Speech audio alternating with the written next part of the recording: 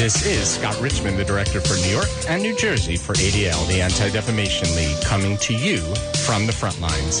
ADL is on the front line every day, fighting anti-Semitism and hate, and this new show brings that to you from the WVOX studios in New York. The front line for me for the past few weeks has been the rise in anti-Semitism in the United States and around the world since the start of the conflict in Israel. We not only track this, but my staff and I respond to it in the New York area, and my colleagues do the same around the country. The entity that keeps track of all of this is ADL's Center on Extremism, and with me today is the director of the center, Oren Siegel. Welcome, Oren, too, from the front lines. Thanks very much for having me, Scott. So preliminary data regarding anti-Semitic incidents in the wake of the Israel-Hamas conflict revealed a shocking uptick. What did the numbers show? So the numbers that we pulled together, and this was based on reporting that comes to us through our 25 regional offices, was that after the conflict began, so approximately around May 10th, we saw a significant increase of incidents in comparison to the 2 weeks prior before the conflict began. And so this is not surprising in the sense that whenever there's a conflict in the Middle East, we see more reporting to us. This was not only a 50% increase, but when you look at the previous year, we saw a 115% increase from the same time frame in 2020. Wow. Would you say that these are some of the highest numbers of anti-Semitic incidents in a single month that ADL has ever recorded? It's a good question. It's not so much that they're the highest in a single month. We've had other high months in the 40-plus years that we've been doing this.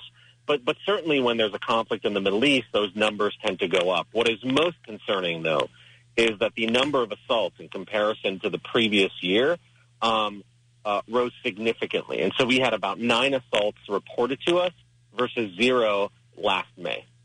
Oh, wow. Okay, so tell us some examples of anti-Semitic incidents, assaults, or harassment.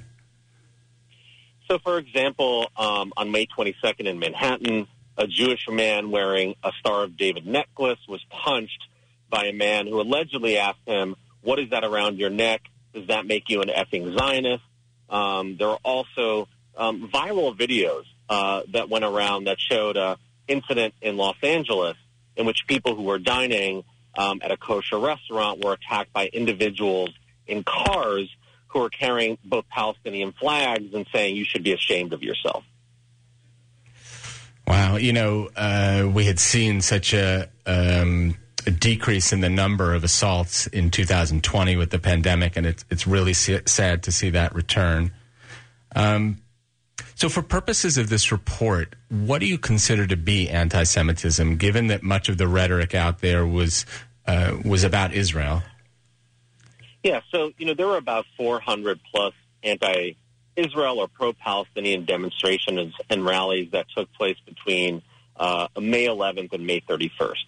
So in the over 400 rallies that we saw, most of them were not characterized by anti-Semitism because we do not include mere criticism of Israel to be included in our numbers. However, when we saw placards talking about Zionists control the media, or when there were explicit examples of events being held in front of Jewish institutions, essentially ascribing the actions of a government or the policies of the state of Israel on all Jews, that's when we included those in our numbers.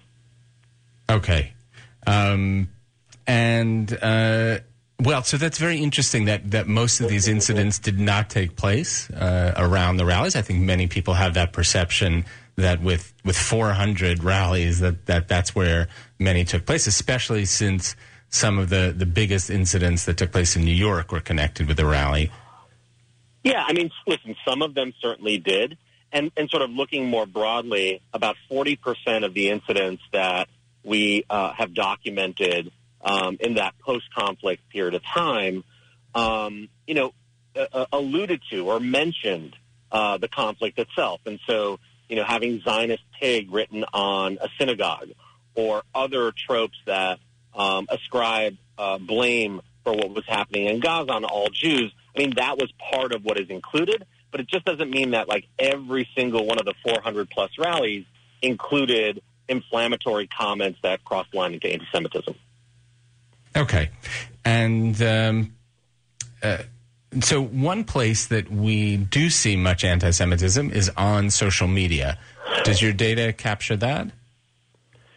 Yeah, and it's probably one of the spaces that's harder to actually quantify, right, and capture. And yet we know, based on some basic analyses that we did, was that in the days following the start of the conflict, there were approximately 17,000 tweets that mentioned Hitler was right, or variations of that phrase. We got a lot of reports from families who were concerned that on TikTok, right, where a lot of kids are spending a lot of their time, that there were a lot of not only anti-Israel, but anti-Jewish narratives in those spaces. And so, again, volume is hard to sort of identify, but anecdotally, and frankly, anybody who spends time online would have seen sort of this massive spike related to the conflict. Right, but just in terms of these numbers, are these numbers that the offices are reporting also capturing that kind of data, or is that does that not fit into the rubric of what you're considering anti-Semitic incidents? Yeah, so the answer is sort of yes and no. And so our audit, for example, when we capture these incidents, if somebody is specifically targeted online, either by name or their location, or they are sort of targeted or victimized for harassment in these online spaces, then we will include those in our data. But much of the sort of general anti-Semitism that we see that may not be directed to a specific handle or is just sort of amplified more broadly, that we do not include. Otherwise we would have thousands and thousands of pieces. So we're trying to include those that actually have specific targets in mind. Right. So the tweets that you mentioned before, the 17,000 tweets that were recorded in May saying Hitler was right, that would not be a part of the audit, but obviously, anecdotally, it's very, very disturbing. Yeah, I mean, listen, you can't only look at, on-the-ground incidents, as terrible as they are, especially the assaults, without accounting for the broader atmosphere and context in which that is happening. A lot of people are getting their narratives, are getting their news, getting their worldview from the online spaces that they spend so much of their time. And so to the degree that we see anti-Semitism exploding online, it's really no surprise that we would then see it also narrative-wise happening on the ground as well. And how do you monitor what's going on online?